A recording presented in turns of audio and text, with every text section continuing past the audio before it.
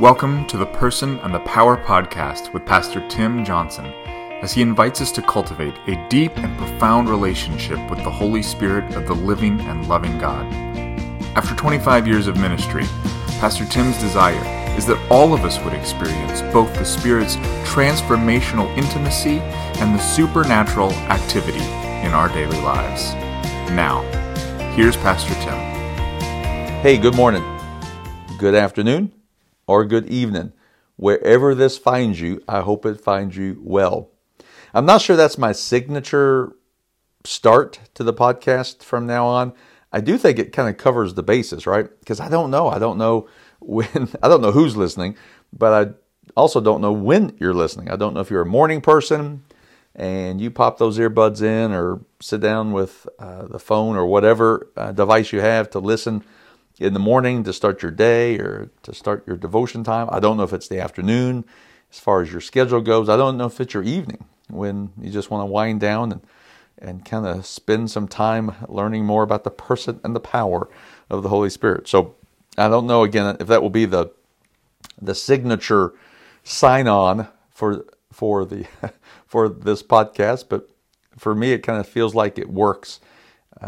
There is a passage of Scripture in the Psalms that talks about, there's a couple actually, but one kind of hit me a few years ago, that talks about greeting the day. There's a phrase in Hebrew that talks about greeting the day. And ever since then, if you know me, you know me, and I'll start a lot of my texts with either good morning, good afternoon, or good evening. We're kind of course, depending on when I'm sending you a text. And it kind of came out of that. Instead of just texting, hey, and just going right into the text, the commentary, what I was reading about, talked about it was good to set your mind and set the heart right on declaring to be a good morning, declaring to be a good afternoon, declaring to be a good evening. So it's not just a casual greeting like we so often do. Hey, good morning, and then we move on. It's supposed to be a declaration. It's supposed to be a prophetic declaration. And I think that fits today, especially with this podcast, as we look at a declaration that was made that, well, let's just say it didn't bode well or end well for the Israelites. And unfortunately, they weren't being led by the right Spirit at this moment. And so we'll jump into that here in just a few minutes. So the book signing for The Person and the Power devotional is this Saturday for those who are local. It is going to be at Kent Java this Saturday from 9 to 12. I think, what is that, the 15th, right? No, 16th. Yeah, December 16th. So if you are able to make it, that's great. If not, I'm going to be making myself available this Sunday at church. I'm not personally a big book signer. The books I've gotten, I've never had anyone sign a book. That's just never for me. But I do know that other people are kind of thinking that's a cool thing, and that it honors me, it humbles me. So I'm going to make myself available here Saturday and Sunday at church to sign that book, if that is something that you would like. And for those who are listening out of town and that's not local or out of state or out of the country,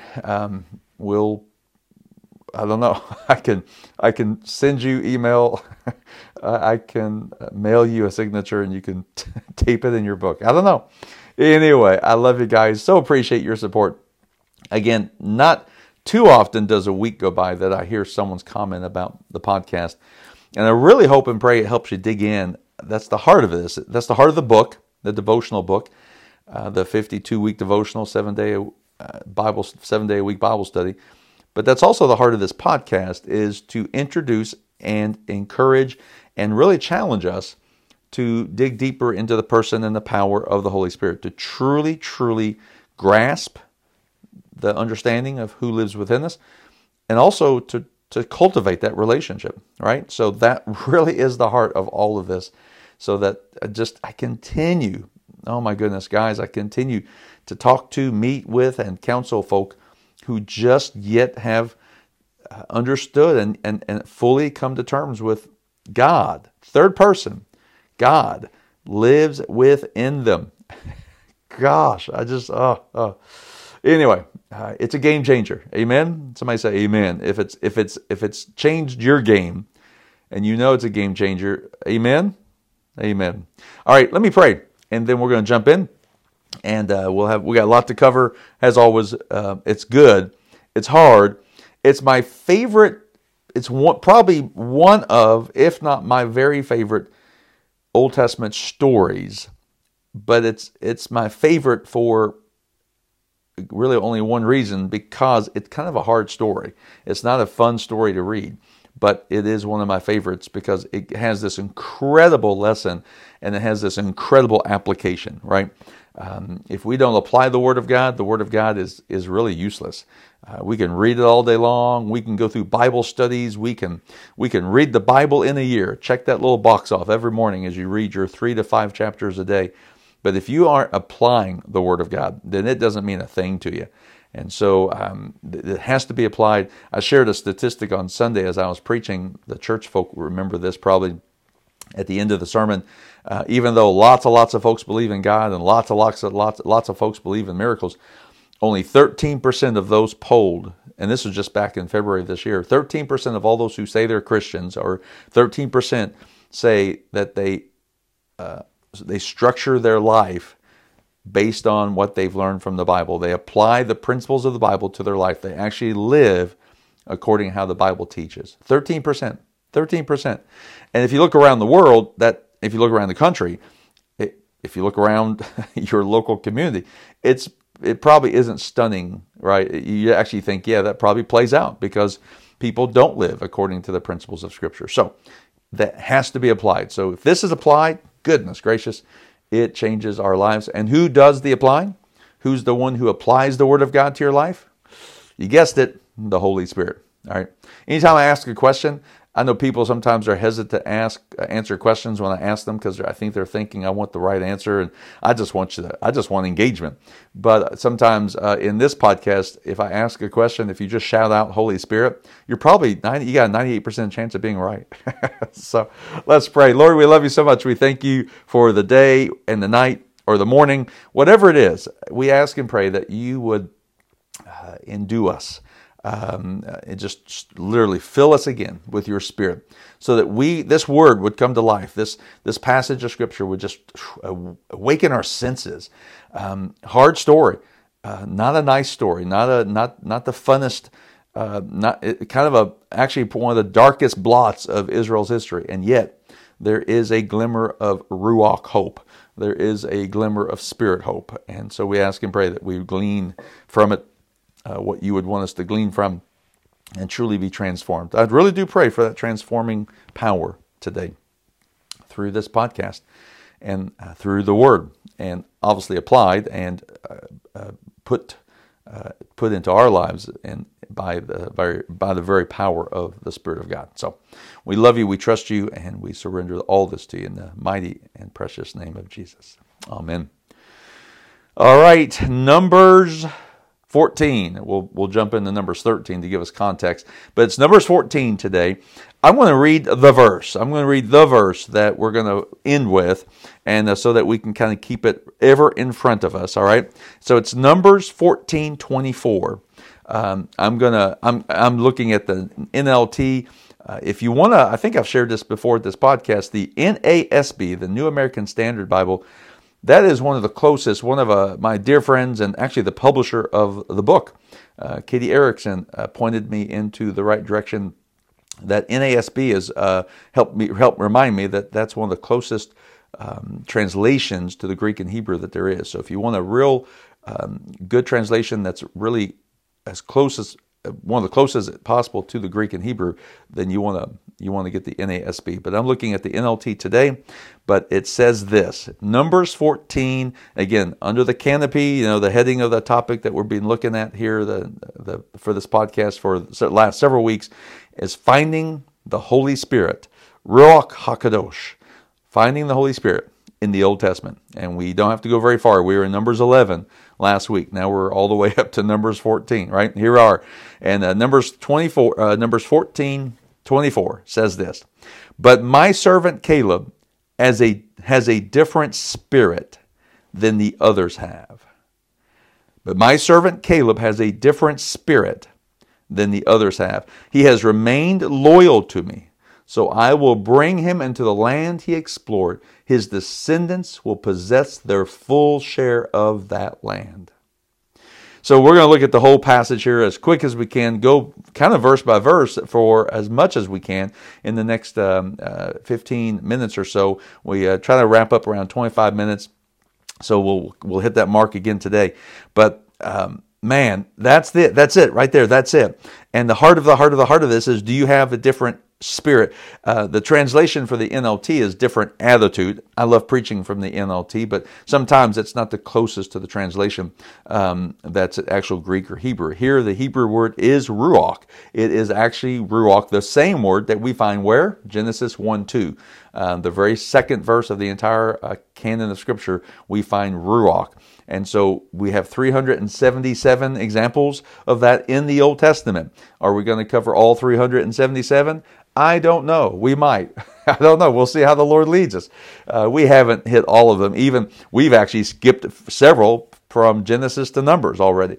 But we'll hit as many as I feel like we're supposed to hit here. But this is it. This is it. Say, this is it. You can say it out loud. You can say it to your neighbor. Don't say it too loud if you're in a place where you're supposed to be quiet. But this is it. Do you have a different spirit? Do you have a different spirit? So you know the context, right? Just in case you don't, let's make sure we know it. Numbers 13 is the spies. They're scouting the land, right? They go out. There's a promised land that's been promised them. There is this. They've been delivered from Egypt and the bondage and slavery of Egypt, and so now they are spying the land that God has promised them. God has promised them. How many spies are there? Exactly 12. And so they come back, and so they all were able to give a report. And so picking up at verse 25 in chapter 13, right? After exploring the land for 40 days, the men returned to Moses, Aaron, and the whole community of Israel at Kadesh in the wilderness of Paran. They reported to the whole community what they had seen and showed them the fruit they had taken from the land.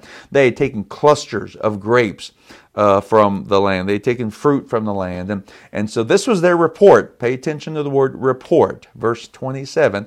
This was their report to Moses. We entered the land you sent us to explore. And it's indeed a bountiful country, a land flowing with milk and honey. Here is the kind of fruit it produces. Boom, there it is, right? For 27. So far, 27 is okay. Verse 28. But, I always have said this, there's always a but in the Bible. There's always a good but or a bad but. There's always going to be, whenever you see a but in the Bible, there's going to be a good transition or a bad transition. There's going to be a contrast of some kind. It's a positive contrast or it's a negative contrast. And unfortunately, here it is. So thousands of all these contrasts. The Bible literally is made up of contrast. You know, the people have rebelled. The people have sinned. But God is gracious and compassionate, and His mercy endures forever. So there's a but, right? But then there's the other but. Here's the other but. Here's the negative but. But the people living there are powerful, and their towns are large and fortified. We even saw giants there, the descendants of Anak.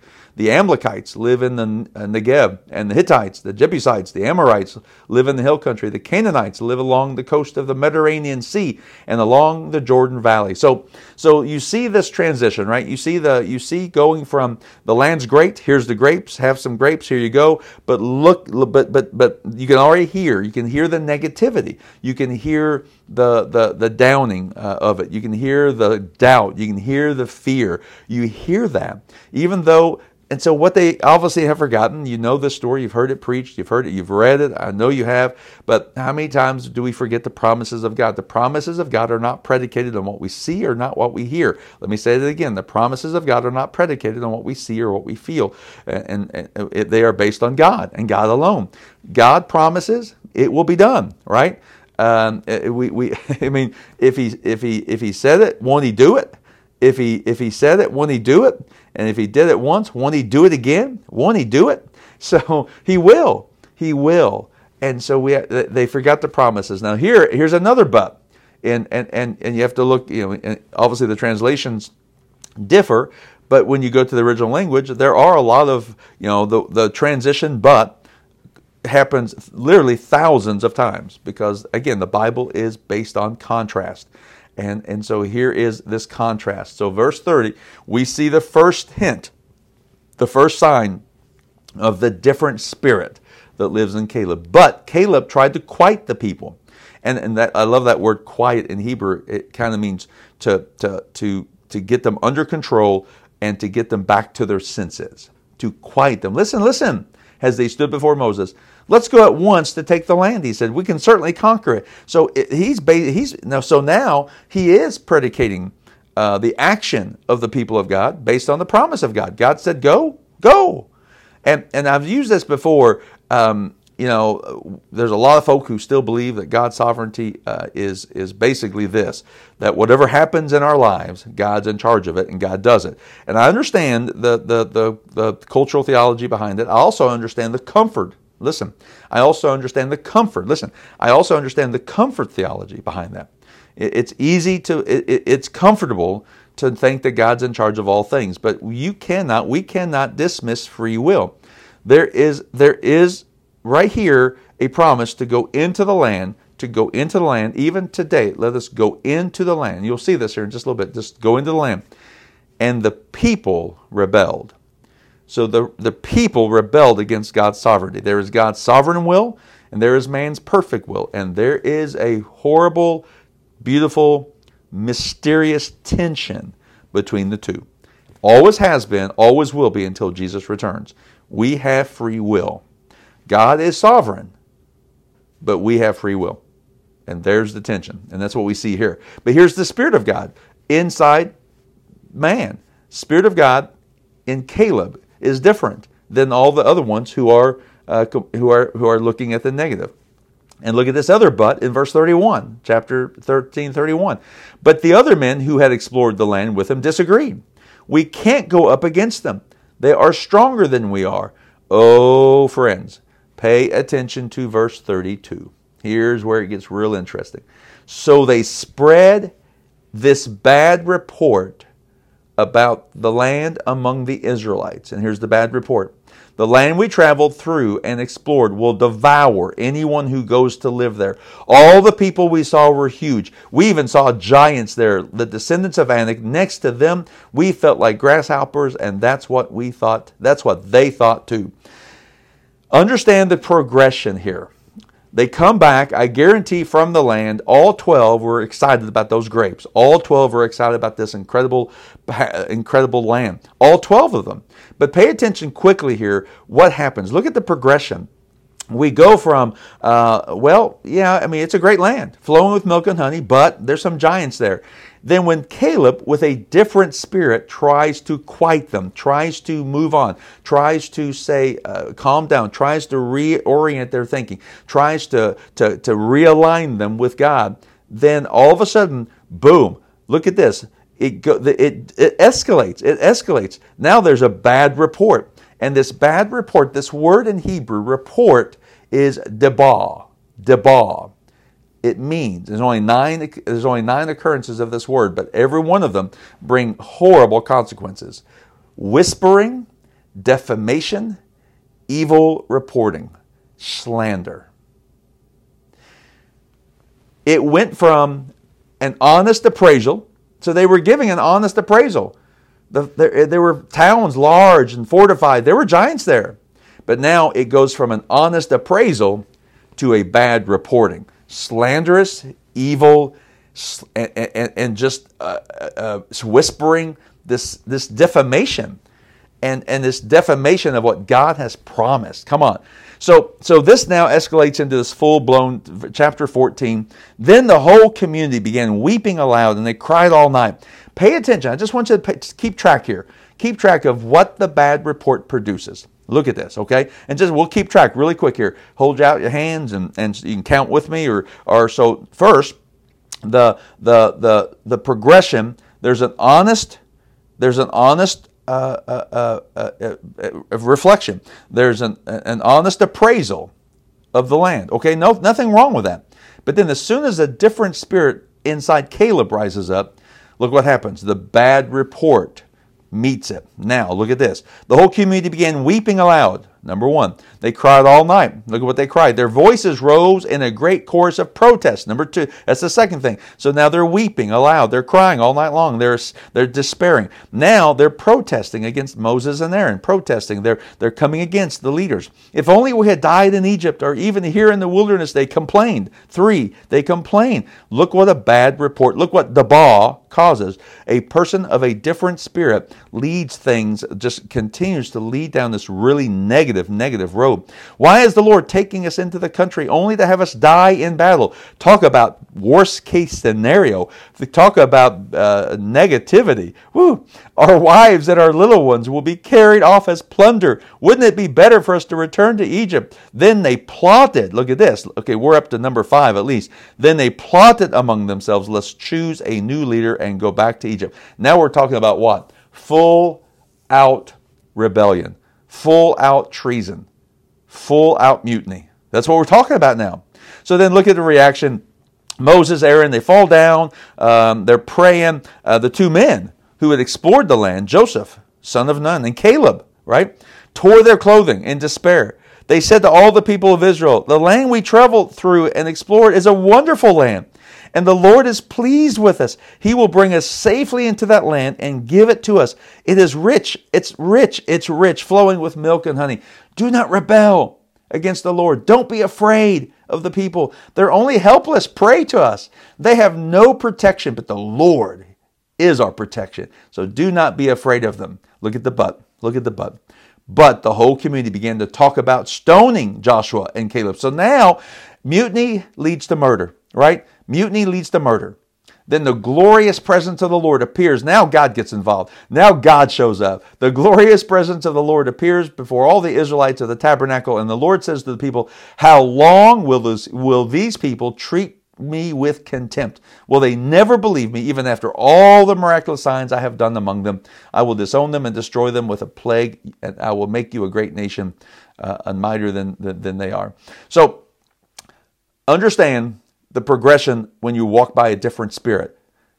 When you walk by a different spirit than Ruach. When you walk by the spirit of Ruach, you are aligning yourself with God. You are protected by God. You are treating God with honor, not contempt. When you walk by a different spirit, you're treating God with contempt. You can't believe in the promises of God because you don't have the vision of God. You don't have the heart of God. You don't have the hope of God. You don't have the Spirit of God to help you believe in those promises. Those things of a different land appear greater than the promises of God.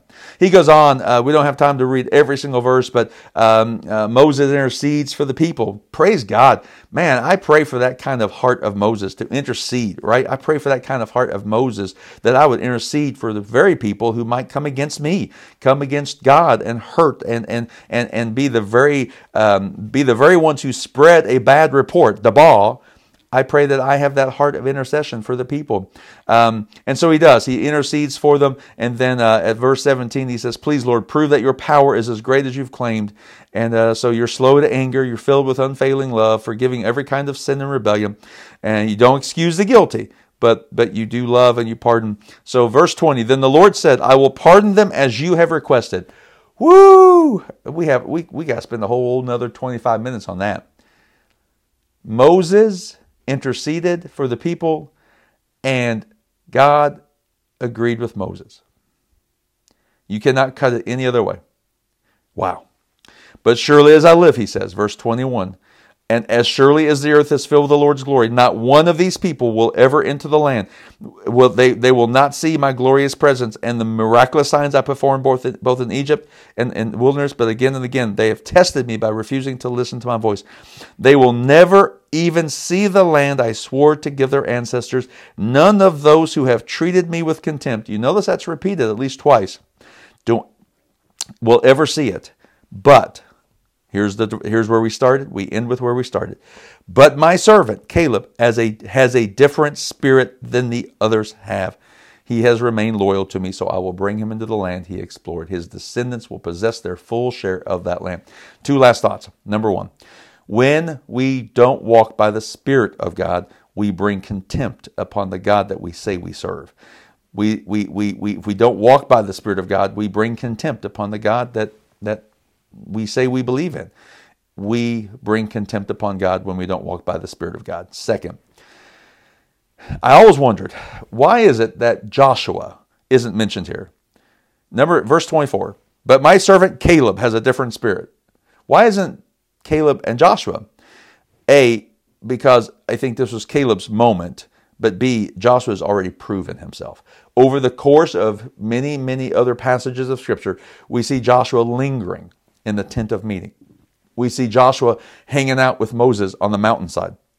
We see Joshua continuing to be mentored and guided by Moses. Remember last week, Moses was to give some of his spirit to the elders, the 70 elders in the camp. I think Caleb and Joshua both operated by the same spirit that the 10 spies did not have. What spirit are you walking by? By whose spirit are you living with? And are you allowing God's Spirit to give you all that you need so that you are different than all other spirits and all other things and people that are operating by a different spirit? Do not bring contempt upon the Lord. Walk by a different spirit. Be like Caleb. Be like Joshua. Amen. Be blessed. Be filled. Pastor Tim is the co-founder and teaching director of the Joshua Center, a leadership training ministry which provides deep biblical roots to great movements of God. He's also the senior pastor of Frimer's Chapel, a country church by a creek, reaching 13 countries on 4 different continents for Jesus and His kingdom. Join us next time as we grow deeper in the person and the power.